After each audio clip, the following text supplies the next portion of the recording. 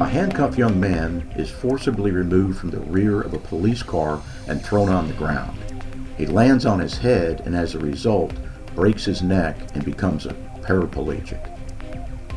A 79-year-old woman is crossing the street in the intersection in her vehicle when she's hit by a young man who's involved as a suspect in a police pursuit. She's severely injured and spends months in the hospital. A New York ICE office is involved in a series of raids where the argument is that those raids were unconstitutional. A police captain, after leaving the police force and retires and attempts to return back to duty in his former department, but he's denied acceptance once the department learns he's gay. And the deputy sheriff is charged by the district attorney's office with assault. City streets and the quiet town boulevards. The scene of the crime is the focal point of every investigation. Here, you've joined the team on a thread of evidence where your mind will be open to the exciting science of forensic investigations. DrRon is a nationally renowned forensic criminologist who leads the nation's finest forensic death investigations team. Your host, DrRon Martinelli, will lead this investigation. Retired Chief of Police Dan Montgomery of Colorado, who is also a federal and state qualified police practices expert. Welcome to the show, Dan. Hey, good morning, Ron. Thanks for having me. Well, I'll tell you what, you and I have worked at least one case together, but we've consulted on many cases together over the years, and I just wanted to bring in a police administrator into a thread of evidence so that we can discuss what it's like for an administrative police practices expert to analyze and give testimony on cases, and then perhaps you'll share some of your tips on what administrators, meaning chiefs of police and sheriffs, can do when they find themselves a defendant in a federal or state lawsuit and they've got to sit on the hot seat in deposition or in trial. Are you good with me on that?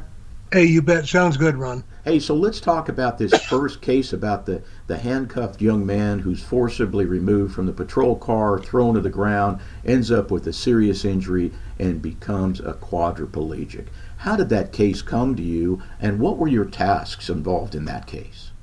Right, Ron. I got a call from the young man's attorney asking me if I'd be interested in reviewing that case. And I did take it. It turned out to be a very, very interesting case. And did you want me to go ahead and get into it, Ron? Sure, absolutely. Yeah, this young man, he was, in his early 20s. He was a mixed martial artist. He'd had, I think, one professional fight. He was arrested. He was taken into custody. He was intoxicated, and they tried to take him down to the hospital, and they did. He was handcuffed in the back seat of the patrol car. They got to the hospital, the two officers did, and were starting to get him out of the police car. Well, they noticed that he was in the process of slipping his handcuffs. In other words, he moved the handcuff wrists down behind his butt, down to around the knees. And the one officer noticed that he had the hands slipped down to that point behind the knees. The subject was then grabbed by one of the officers and pulled out of the police car with his hands still down cuffed behind the knees. And the problem was that the young man landed on his head because there's no way he could brace his fall. Right, and there's no balance then either. Huh? No balance whatsoever. Well, he went limp. The officers had no clue at that point in time that this man had actually broken his neck and turned out to be a quadriplegic as a result of that fall. They got a wheelchair, they brought it out, they tossed him into the wheelchair, took him into the hospital, and then the officers left the scene, and then it was later determined that he had broken his neck and was a quadriplegic. And you know, Ron, it just got down to the basic fundamentals, and I told you, I know you've in the past talked about loss of emotional control, and I think your term is emotional capture. That's correct. Which is a term I really like. And I think this was a case where the officers just did not play it by the rules. You know as well as I do, and most chiefs and administrators know full well that when you've got someone in your custody, you got to be careful getting them into the car. You got to be very careful getting them out of the car. And in this case, it was that negligence that led to the lawsuit. I was never even deposed, Ron. I wrote a very lengthy report. I analyzed what the officers did correctly and incorrectly. And the case settled out of court for a very, very large settlement. I don't know what it was, but I know it was probably in the area of several $1 million. Well, let's talk about a couple of these issues. So I take it that the predicate stop for this young man, whereby he was taken into custody, there were no problems with that. Is that correct? Right. Yeah, he was going through some drug withdrawal issues, a little bit of agitated, chaotic event kinds of activities, and Sure. shouting and yelling and that type of thing.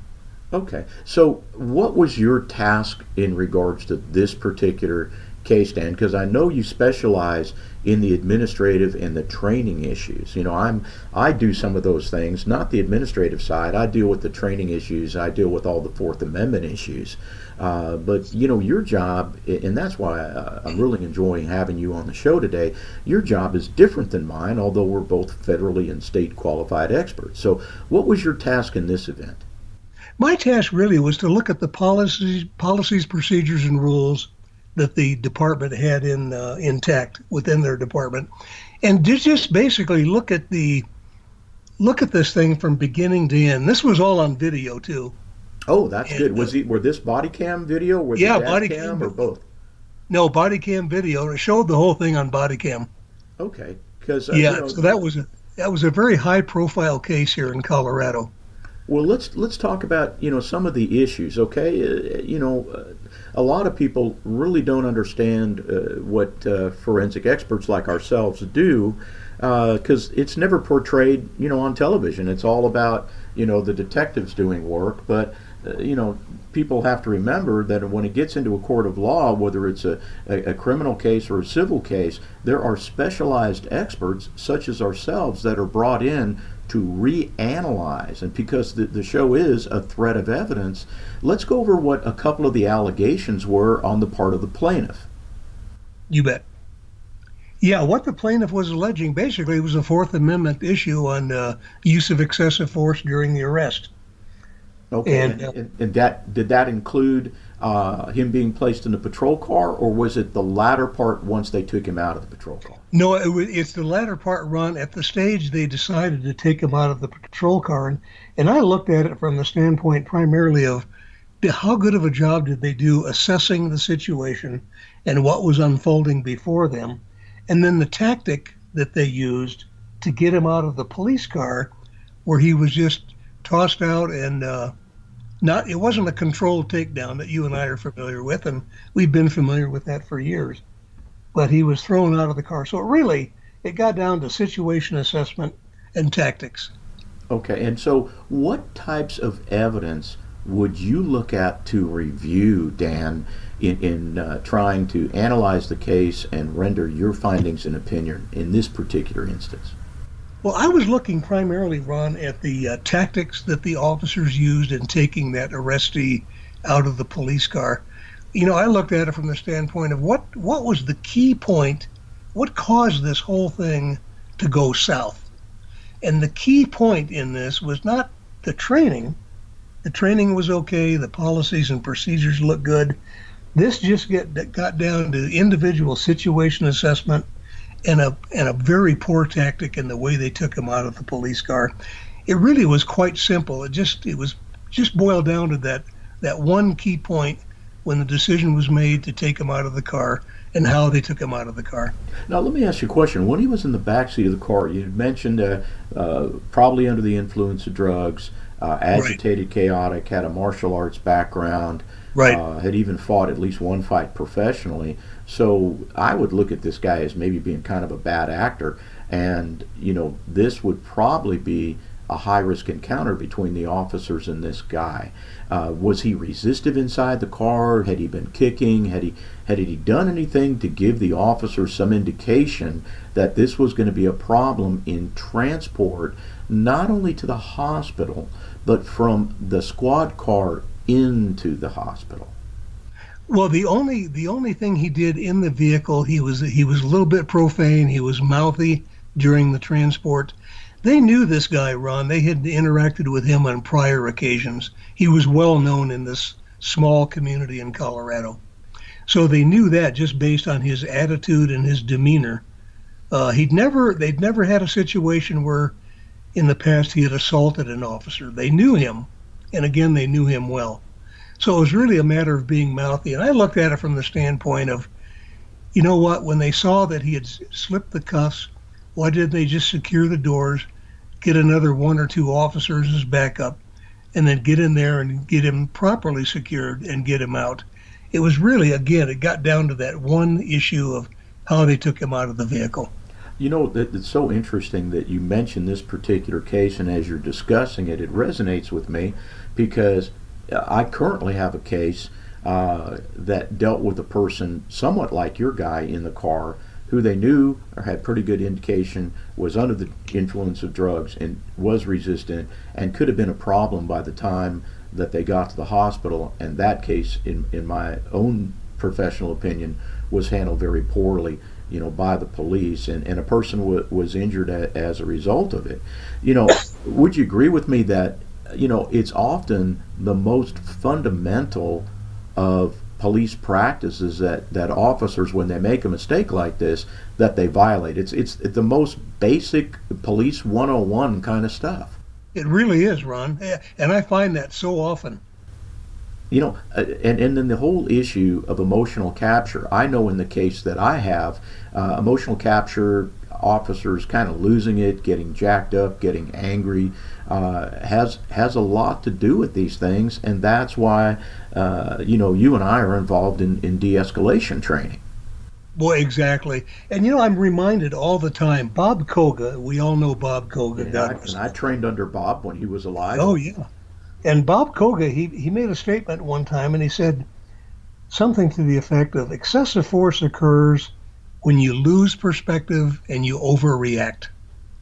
And that little statement has stuck with me for quite a few years. Losing perspective and overreacting. You know, it's interesting because, you know, you mentioned this guy was a mixed martial artist, and I've been a martial artist for, 35 years or so. And I always tell my students, including my police officers, I always say, look, you can't always control people. You can only control yourself.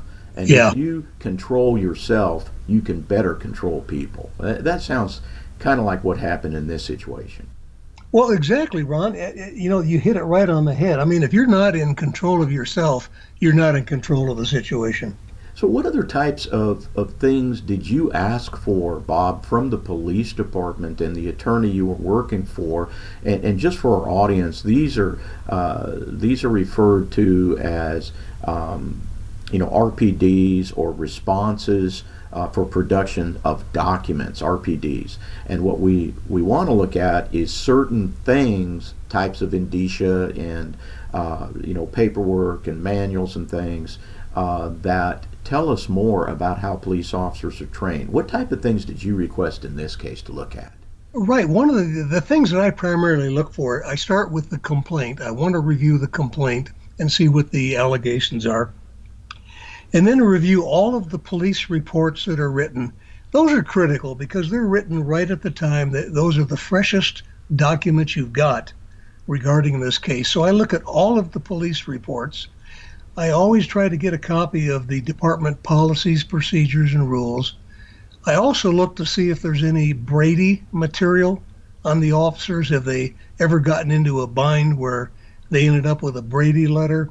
Now, you know what, Dan, let me just interrupt you for a second, because you and I understand what Brady is, but maybe a lot of people in our audience, and including police officers, may not have heard that term before. Can you just give us a little explanation in brief about Brady? What does that mean?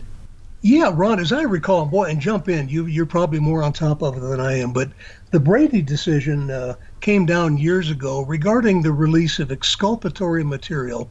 In other words, material that may tend to exonerate an individual, when departments or DAs don't turn over material to the defense attorney that may have exculpatory material in it. It all comes from that Brady decision. Now, Well, in a case, keep going. You're doing great. You're explaining it beautifully. Yeah, and in a case where an officer, for example, is disciplined in a case where that then shows that he's got a history of problems within the department for not being truthful, the DA, the district attorney, can issue a Brady letter, which goes out to defense attorneys, which essentially calls into question that officer's integrity in any future case that he or she may be involved in. And that's my interpretation of it, Ron. And I know that sometimes we'll get cases where we're dealing with officers who have, in fact, been issued a Brady letter by their local district attorney. Boy, those can be career killers. Oh, absolutely.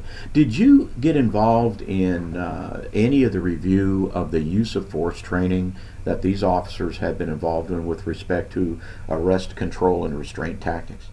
Absolutely. And I look at their training and discipline. What I look for the training files, I look for their disciplinary files, I look for any internal affairs investigations that have been done in the past on the officers. But I look at the training, and I'm very curious, because I'm a big believer in-service refresher training. I'm an advocate, sort of old school, that you should be giving your officers at least 40 to 80 hours annually of in-service refresher training in those real hotspot areas, the high liability areas, certainly including use of force. I'm an advocate, again, of at least annual use of force refresher training, baton training, hand-to-hand combat, using Red Man, and those types of things. And the other area is officer survival, teaching these officers how to survive and make decisions under stress. I think in some circles it's called stress inoculation training, right. But actually using the paintballs and creating real live scenarios, often using actors and actresses or fellow officers, and put the officers in the hot seat so they can learn to make a good decision under stress. Well, that's exactly right. I mean, you covered all the important issues with regards to training, and I'm right up with you there with the 40-hour training each year. And I think people would be extremely surprised to know how little training officers throughout the country receive. As a matter of fact, I did my entire career in the state of California and also had directed a police academy besides being a training provider where I still am. And in the state of California, for instance, in what we call perishable skills, and those are all the things right. You just talked about, everything from de-escalation training to use of force training to pursuit training. In California, they only need to have 14 hours of training every other year. I mean, so within 2 years, 14 hours of training, my God. And a lot of times, they make the mistake of trying to do it all like in one day, where you're doing taser training and chemical agents training and baton training and arrest and control and hand-to-hand combat training all in one day. My God, there's no way that you could, give all that information to an officer and get him to understand and be able to do it, with such compressed, training like that. Well, listen, let's come back after this break, and let's talk about the case you had with the 79-year-old woman who's driving through the intersection and gets plowed into by the guy eluding police during the pursuit. You're listening to DrRon Martinelli, forensic criminologist and retired chief of police and federal and state court police practices expert, Dan Montgomery, on A Thread of Evidence. This is DrRon Martinelli, forensic criminologist and host of A Thread of Evidence on America Out Loud. If you'd like to find out what forensic criminologists really do in the field, and you're tired of the false narratives about law enforcement and want to unpack the cases that I've worked throughout the nation, then please pick up a copy of my new book, The Truth Behind the Black Lives Matter Movement and the War on Police, on sale right now at Amazon.com. That's The Truth Behind the Black Lives Matter Movement and the War on Police at Amazon.com. Let the silent voices be heard. It's the rallying call that started it all. AmericaOutloud.com. For a wide spectrum of programming from world and political news, societal and cultural stories, law enforcement, our military heroes, and much more. News blogs, informative podcasts, and entertaining videos. Welcome to the new era in communications. America Out Loud Talk Radio.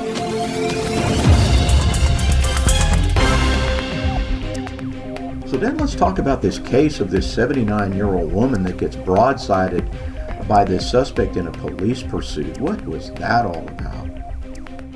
Yeah, Ron, that was an interesting case. In fact, I just finished testifying in that case recently. It involved a 79-year-old woman who, in a residential area in a small rural community, stopped at a four-way stop sign, residential area, 25-mile-an-hour zone. Looked both ways. It was clear. She proceeded out into the intersection, and she was T-boned in the middle of the intersection by a pickup truck. The pickup truck estimated speed 4 seconds prior to collision was 74 miles an hour. Wow. At the point of collision, his speed was estimated by the accident reconstructionist to be 54 miles an hour. This woman's numerous injuries, was in the hospital for about 3 months. What happened was, as she entered the intersection, she was struck by this pickup truck driven by a young man, accompanied by a female. It was a stolen vehicle. The officers chasing did not know it was a stolen vehicle. They had been dispatched to a fight at an apartment complex earlier, and the information they had received that they knew at the time was that one of the persons involved in this fight was seen with a gun. There was no information broadcast about any shots being fired or anyone being injured. So what the officers knew at the time was, hey, there was a fight, there had been kids in the area, there was one female and several males, and one person had a gun. So this pickup truck is seen leaving from the scene. The officer tries to initiate a stop. Suspect refuses to stop and continues on. Just seconds later, one of the officers at the scene of the fight indicated that the gun had been tossed by another suspect, and the gun was in the custody of the police at the scene. Well, the officers, two officers, with lead car and a secondary car, continued this pursuit. First, it was in a 35-mile-an-hour zone area, and then it escalated at even higher speeds into a 25-mile-an-hour zone. What I did, I reviewed the entire case, Ron, and in my opinion, the pursuit should have been terminated. It was just too dangerous. It was a windy residential combination commercial neighborhood, 25 miles an hour limit. They even had a 20-mile-per-hour speed advisory sign in place on that particular road. In my opinion, the pursuit should have been terminated. One of the key points in this case was the fact that a year and a half later, in the deposition and even in trial, the officer indicated that he was concerned that the female might be a hostage that was in the truck fleeing from the officers. What I pointed out, which was very interesting, in his original police report, completed within a day or so of the incident, he indicated in his police report that he had reasonable grounds to stop the vehicle because of it was a felonious pursuit, and he was suspecting both parties, both of the occupants, of being armed. So in other words, the hostage side of the story never came out till over a year later. There was nothing in his original report about that. So in my opinion, put it quite simple, the pursuit should have been terminated. In that case, and it went to a full jury trial for a week, the jury returned a $1.2 million verdict on behalf of this 79-year-old woman. They agreed that the pursuit should have been terminated. You know, it doesn't surprise me at all for a number of reasons. Boy, you got so many things going on in this particular case, because for our listeners, when we talk about the Fourth Amendment issues, we have to balance what's referred to as the governmental need against the intrusion upon the individual. That's a lot of legal, mumbo jumbo. What does it really mean? What it means is the more serious an event is, an incident is, or perhaps the seriousness of a crime and the exigency of that to capture the individual, the more latitude that law enforcement officers are allowed to use in their method of capture, restraint, use of force. Okay, so it's kind of like big deal, little deal, Right. A big deal, you can have a lot of latitude. Something that is not such a big deal, you don't have as much latitude. Now, this case starts out with a stolen vehicle and officers that have a reason to believe that one of the parties is armed. Even if it's a potential hostage situation, they still have to balance that out. And they start losing latitude as soon as those speeds climb, into a residential area and the gun is tossed out of the vehicle. So they start losing exigency. So once things start changing in what we would refer to as this rapidly evolving event that's tense and uncertain, is that once the gun gets tossed out of the car and once the speeds start climbing and the pursuit enters into a residential neighborhood, those officers, based on their education, training, and experience, should have reason to believe that there would be pedestrian traffic, that there would be slower moving traffic, and they would be passing through various intersections, all of which elevates the nature of the pursuit and the dangers of it, and should tell a reasonably trained officer, just like you determined, Dan, that, hey, I think we need to stop pursuing this person. Well, exactly, Ron. And in this particular case, the gun that was seen was in the possession of someone else at the scene, and the person at the scene threw it away, and then the officer at the scene got it. But the officers doing the pursuit, they were aware on the radio that the gun had been recovered. And but they elected to continue the pursuit anyway. And what was interesting, so the fact the gun really became a non-issue because they heard on the radio that the gun was in someone else's possession and had been tossed at the scene. But the officers elected to continue the pursuit anyway.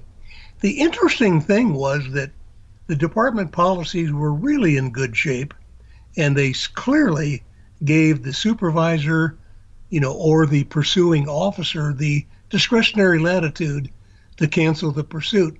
What was interesting was in trial, the officer said that he was afraid and he wished the supervisor had canceled that pursuit. So I raised the question in my testimony, the officer himself could have canceled that pursuit, but he chose not to. And I think that was very compelling testimony at trial. Well, I think you're exactly right. If the officer himself is saying, geez, the sergeant should have canceled the pursuit. Wait a minute, you're the guy that initiated the pursuit. You're the pursuit driver. You can just take your foot off the gas anytime you want and cancel that pursuit. So here's the question I have for you. Was there some emotional capture involved in this? Sort of like the dog after the rabbit. In all of these police pursuit situations, Ron, we know from the experience that we've had in law enforcement, emotions are running high, the adrenaline is pumping, the officer's trying to assess what's going on. And I know, again, I think I mentioned earlier, you've used the term emotional capture, and I think that happens a lot in police pursuits. For citizens who have never done it, it's really hard to develop a feel for how the officer may feel. So they're going through all of these emotions. Their adrenaline is pumping. They have this desire to catch the bad guy. And all of these things come into play. But the bottom line is, as you've indicated, there just gets to a point in a high-speed pursuit where you've got to call it. and they just failed to call it in this case. Well, there's so many, my background as a medical investigator, I deal with human factors, psychophysiology, and when you're involved in these pursuits, and believe me, in my career, I've probably been involved in maybe 75 pursuits, okay? Yeah. Including a couple that resulted in a fatality for the driver, albeit not any of our faults. I mean, he was way in front. We had already slowed down. In one case, we had already stopped the pursuit. He continued to go and ended up on a motorcycle, ended up getting killed. So we were absolved of any blame on that. But yeah. you got to know when to call it, because the human factors, your blood pressure goes up, what we call our basal BASL, our basal metabolic rate. Our blood pressure, our heart rate, our respiration goes up, and then we start experiencing all the problems, Dan, that you and I are familiar with officers when they're engaged in officer-involved shootings. We have hearing distortions, we have problems with our sight, we end up losing all of our peripheral vision, it goes to tunnel vision, and you just can't do that when you're speeding, down a highway or down a residential neighborhood. You've got to have total peripheral vision, because you've got things coming out on all sides, vehicles, pedestrians, plus your whole action, reaction, perception, lag time thing is really very much against you. So let's go back to the plaintiff's complaint in that particular case. Tell me what they were alleging. Well, that was interesting. It didn't go to U.S. District Court. It wasn't filed as a Fourth Amendment claim. This went to state court as a simple state tort, and it was handled in state court. And what they were alleging was that the officers were negligent in that they did not terminate the pursuit, given the circumstances of the case. Well, what's interesting about that, Dan, and I'll share this with our audience, we have two venues for civil torts, and a tort is a lawsuit, okay? We have the federal court standard and we have the state court standard. In the state court, the plaintiffs in a case can allege negligence. Now, in a federal action, they can always allege negligence, but negligence is not part of that burden of proof. Okay, that's interesting, isn't it? Okay, it's really not part of that burden of proof. More in the federal court, the test is whether and also for guys like you and me to testify, the standard that we have to testify to is they did not act in a way that was consistent with their education and training in law enforcement, and also by the codified standards of care. What does that mean? That means that there are, enumerated, statutes. There's case law. There is policy with respect to how they're trained, in learning domains at the police academy, and these things are recognized, accepted, and applied things. The things that experts cannot testify, now this is probably going to surprise a few of our listeners, but we can't testify to anything that deals with credibility. All right, so we can't say that, hey, this person's telling the truth and this person's lying. That's a trier of fact or a judge or jury issue. And the other thing we can't say, and experts say it all the time, and they can't do that, is that whether or not the officers acted in an objectively reasonable manner. You can't testify to that, okay? That's something that the trier of fact has to make a determination on. So you can either say, hey, listen, what they did met the standard codified police practices and the standard of care and the way that they were trained, or it doesn't.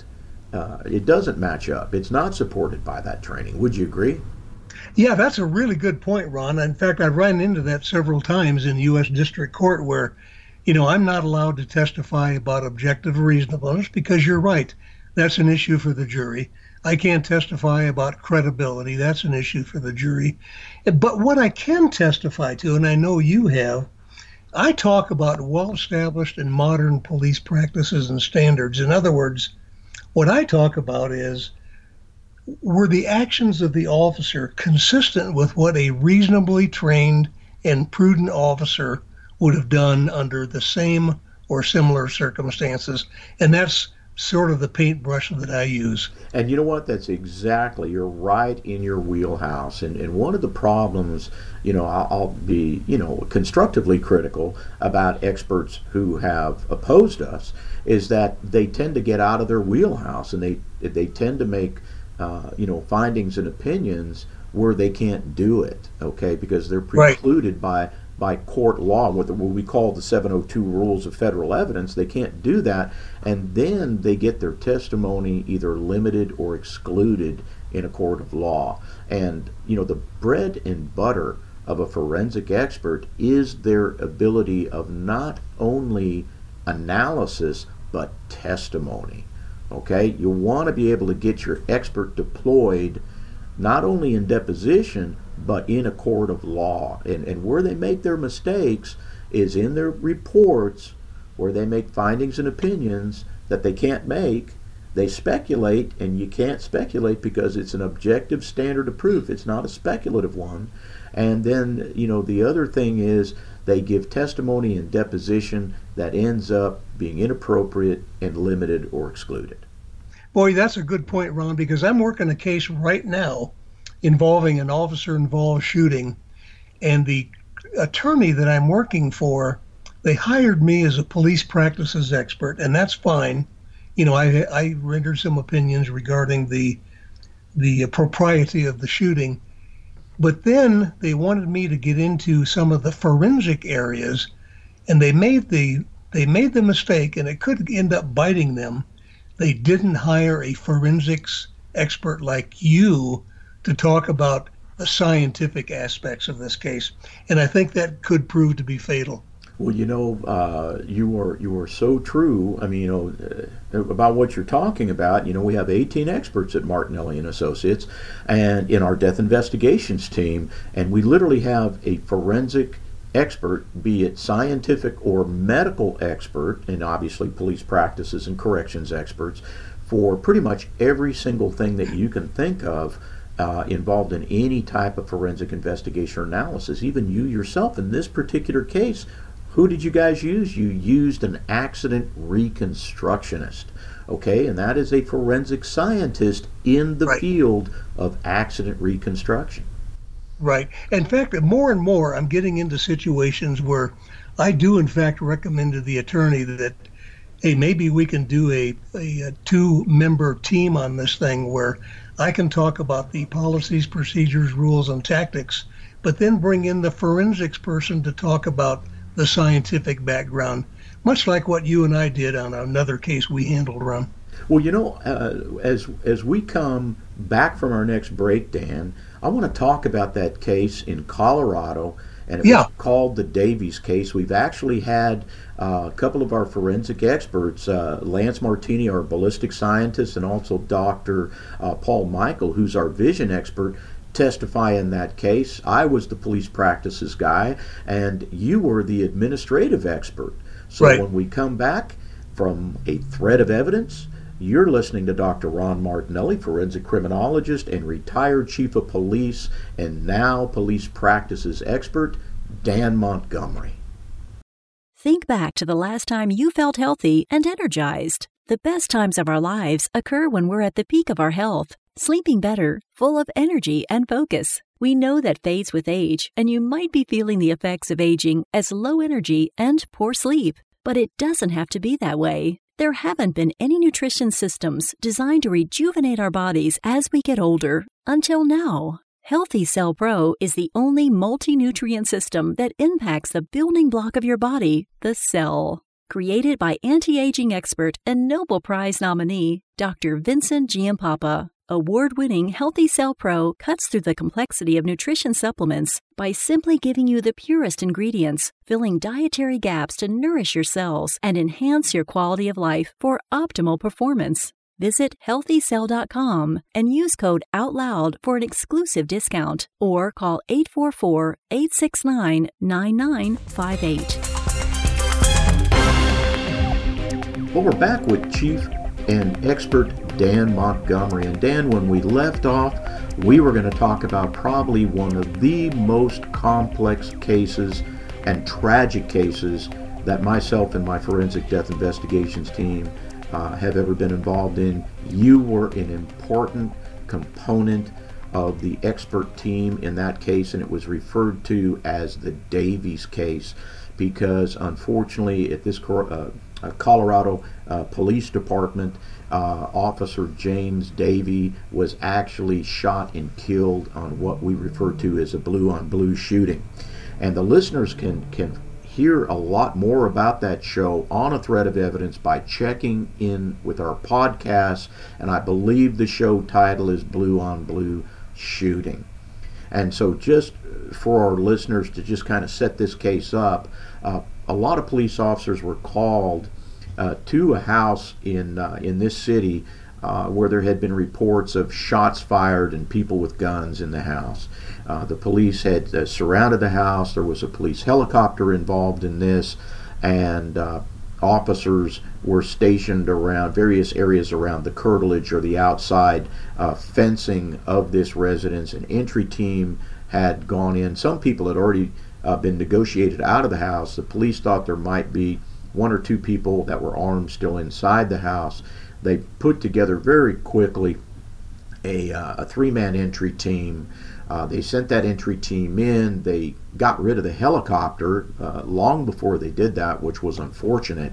And as the first member, they cleared the house, and as the first member of the stick came out of that house with an M4 AR-15, he spotted Officer Davies, who, by the way, at that time was in uniform, and he was, but he couldn't be totally seen. It was just sort of his shoulders and his head above the fence line. He got surprised by Officer Davies and shot and killed him. It was absolutely tragic. And so I had a couple of different members of our forensic death investigations team deployed there. I had our ballistic scientist, Lance Martini, our vision expert, Dr. Paul Michael. I was there for the use of force and police tactics, but we really needed an administrative expert, and you were in Colorado, and I gave you the call, and you came into our case and really helped. Can you talk about how you unpacked that bag? You bet, Ron. You're right. This was an extremely tragic case, and I was called in on this thing, I think after you had already been involved in it for a period of time. And I really looked at this case from the standpoint of how did the policies, procedures, and rules of the department shape up?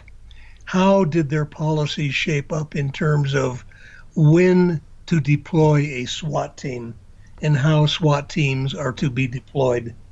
That's primarily the area that I was looking at. And I was, as I got into this case, I'm looking at the policies and procedures dealing with SWAT, but then I'm also reading what the officers did, how they exited the house, and listening to some of the audio tapes, I came to the conclusion that a very poor job was done in terms of the situation assessment. They knew there were officers. What they did, there was a couple members of this team that were also members of the SWAT team. This was sort of a mixed SWAT team, a couple of SWAT guys and a couple of guys that were not SWAT. And that can be dangerous in and of itself. But and Dan, you remember one of the key things, and I know you gave a lot of testimony on this, there were two supervisors involved in this case. There was a female rookie sergeant who hadn't even been to supervisor school yet, and they put her out on the street as a field supervisor. And then there was an older sergeant who was in the adjoining district who was a member of the SWAT team, but only as a hostage negotiator. He wasn't an operator. And those two people were the people that developed the faulty plan. Can you take it from there? You bet, Ron. Yeah, there was a female sergeant who was sort of the incident commander at that point, and she was trying to handle the incident. Well, in comes some members of the SWAT team, and they had one or two officers that were not members of the SWAT team. And this particular SWAT sergeant, you're right, Ron, he was a hostage negotiator. He really wasn't more the tactical part of it, but more the hostage negotiator. And where the situation broke down is there was a natural deference, I think, given to him because he was on the SWAT team and he was accompanied by a couple of members of the SWAT team. And I think she deferred to him to a certain extent in that case. But the bottom line was it was just not handled correctly. What should have happened in that case tactically, and I'm sure you would agree, there should have been a much better job done on confirming where exactly the perimeter officers were and what positions around that house they had. That officer going out with his tactical rifle didn't have a clue where that perimeter officer was. He basically went out blind, and tactically that was a big area that I tended to focus on. Why didn't somebody just say, hey, time out, let's make sure we know where our perimeter people are before you go out and clear that backyard? And that was exactly the case, because if you remember, and we completely reconstructed that entire event.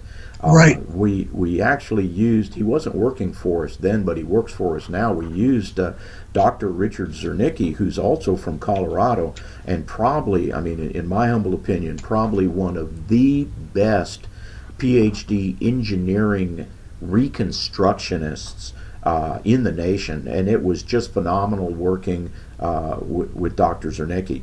And he brought out his Forbes 360. We measured over 5 million points and points of evidence, over 5 million. And then we built the exact same gun that the shooting officer had. I actually had it in my own arsenal, and the only thing I had to switch out on it was the EOTech sight he used. And we put in that same Surefire flashlight on the end of the barrel of that thing. And then I have a special set of glasses that I use with a camera in them that will show you basically the equivalent of what the human eye would see. And all of that was very important, but we couldn't put a bow on that package until we brought you to the team and you gave such great testimony in that case. Well, thanks, Ron. Yeah, it was just a tragic case. My gut reaction, I'm sure it's yours as well. The right hand just didn't seem to know what the left hand was doing. Exactly. There's an old saying, if Polk, I think, developed the saying back in the 1700s, talking about fools rush in where angels fear to tread. And that's essentially what you had here. The right hand didn't know what the left hand was doing. They went into that backyard. The officer with the assault rifle heard voices. He looked up through his scope, caught a quick glimpse of somebody behind the fence, thought it was a bad guy, and opened fire. Yeah, and tragically, we lost an officer. Yeah, and we were there. So why were we called? Why was the Death Investigations team called on this case? The case had already been investigated by an independent review team of very competent officers and supervisors from several different departments in Colorado. But the thing that I was just amazed by. You brought up the important thing with regards to the incident commander and the poor delineation of responsibilities between the IC and the sergeant who was actually a member of the entry team that had no business being on the entry team. And then the loss of the helicopter. My God, you got the helicopter with the starlight, 5 million candle power turns black night into literally daytime. And could have identified all of those officers. And if you remember, we even saw it on the FLIR, the forward-looking infrared radar, on their video, which was very damning to the other side. But the one thing that the independent review team of that case never did was to look through the sight on that rifle and see what a reasonable officer would have been able to see. And that's the first thing you do almost. Once you've established the crime scene, give me that shooting platform, give me that rifle, let me listen to what the officer has to say, and then I want to look through that rifle sight and see if that supports what he's saying. It was never done. And I realized there was a red flag in the investigation when we asked to see that rifle so we could reconstruct it, and they wouldn't let us do it. That's why we had to build our own rifle. They were afraid of what we were going to see when we looked through that rifle. Yeah. But, we were actually hired in that case by the wife of the dead officer who had 2 children. And I will have to say that the police department in the city of that town, which will go nameless, didn't do the right thing by that poor woman. Okay, and they fought her tooth and nail when her husband died in the line of duty. Okay. Boy, that's exactly right, Ron. And you and I talked many times about how that civil suit could have been avoided if the organization had just handled this thing appropriately. Well, as I remember the report, they did a pretty darn good job, and actually they gave you a lot of ammunition because they discussed all the policies and procedures and how the officers and supervisors at that incident had screwed up, and I think you really capitalized on that when you came in and give your testimony. Yeah, that was very helpful in that case, and it was just so tragic. And when you have these blue on blue shootings, and you sit back and you critique and analyze, you look at the mistakes that are made, it causes a great deal of sadness, I'll tell you. Well, there are no winners in a case like that. Okay, this isn't something as experts we go in and we're this is an adversarial situation. We're forensic people. We look at these things unemotionally, and we're just there to testify for facts and forensic evidence. The city, by the way, this was in trial. Okay, so we were giving testimony before a jury. But what happened after everybody testified, and I think you were the last member of our team to testify, is that the city attorneys had asked the judge to stop the trial, to take a breather, and they ended up settling that case out of court for about $4.5 million.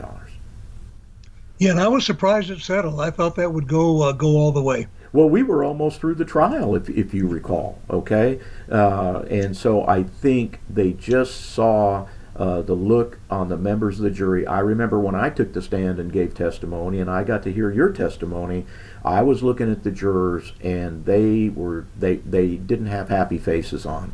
I think the city attorneys made the right decision. They assessed the jury. Sometimes they actually have paid jury consultants that give them advice during the course of a trial, and this was a big dollar trial, and probably told them, hey, you better, I don't think you're winning any friends here. Maybe we should do the right thing and settle this case. Now, I know the plaintiffs asked for about $6.5 million. They got $4.5 million, but now Mrs. Davies can move on with her life, with her children. Those kids can be well cared for and get a college education. Well, that's exactly right, Ron. And it's a technicality, but I'm trying to remember, did that go to trial or did we testify at a 702 hearing? No, I thought we went to trial. I thought we went to trial on that. I can't remember. I'll have to go back and look at it. But boy, I sure remember all of us testifying. And it's been too long. Yeah, but you know what? It's very interesting being on the hot seat in a high dollar trial like that. Hey, well, let me take an opportunity and switch it up. And briefly, I'd like to talk about your very interesting case about the police captain who retires from the police department, then comes back. Did he retire or come back to return to duty with his old department, but gets denied acceptance because they find out he's gay? Yes. Let's talk about that. What an interesting case. I don't cover anything like that in my practice. Well, what was interesting in that case was this was a guy who for years had been with this large law enforcement organization, police department, and decided to retire. He wanted to get into something else. Well, after he retired, he just figured out that the new career wasn't for him. The grass was not greener on the other side of the fence. So he wanted to come back to his old department. Well, what the former department required of him was that he had to go through an interview, he had to go through another background, he had to go through a polygraph examination. And so he did all of that, and he had left the department with an impeccable record.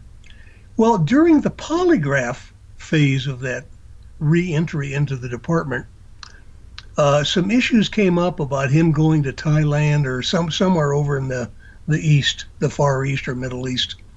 And had an affair over there with someone of the same sex. The question was asked of him during the polygraph, was the person who gave him a massage of the same sex? And he replied yes. Well, to make a long story short, he was disqualified from coming back to the department because what they did is learn through the polygraph administration that he was gay. Well, and that's a class action case then, right? He's a protected class. Yeah, so he filed a lawsuit on for those very reasons. And first it went to an administrative hearing before a state administrative law judge. And the administrative law judge agreed that the failure to rehire him was in violation, and ended up, he got front damages awarded, an attorney's fees awarded, and then I just found out recently he even got a job back with that organization, not in a sworn capacity, but in a civilian capacity. And what basically this boiled down to was the inappropriate way of using a polygraph examination during a hiring, or in this case, a rehiring process, and the questions that were asked, and then the assumptions that were made just based on the polygraph readings, not any admissions or confessions or verbalized statements, but on the readings of the polygraph. And that's really what led, I think, to a large degree, the decision by the administrative law judge. Well, I tell you what, I congratulate you for being involved in such a meaningful civil rights case. Hey, Dan, we've just got about a minute. Can you plug your company and tell people where they can find you? You bet, Ron. My website is www.professionalpoliceconsulting.com. I'm the owner of Professional Police and Public Safety Consulting, and have been for the last 11 years since I retired in 2007. I was a police officer for 47 years, 26 of which were as a chief of police. And I've started my career in Los Gatos, California. Then I went to my neck of the woods, near you San bet, Jose, right? Suburb of San Jose. I left there as a sergeant and went to Lakewood, Colorado in 71. I was there about 12 years, made the rank of captain, and then I became the chief of police in Westminster, Colorado. I was there 25 years. But I'm the past president of the Colorado Association of Chiefs of Police and the past president of the Metropolitan Association of Chiefs of Police. So, I've been around and learned a few things over the years, so I thought I would put that to good use when I formed my LLC in 2007. Well, I've got to tell people that Dan and I have known each other for 10 years. We actually met in a training class back in 2010 in San Jose, California. Right. Yep. Out at the police academy there. Dan, I have followed your career. You've had a remarkable career, not only in law enforcement, but forensic experting. I want to thank you so much for coming here. You've been listening to DrRon Martinelli, and retired chief of police and forensic expert in police practices, Dan Montgomery. You're listening to A Thread of Evidence on America Out Loud.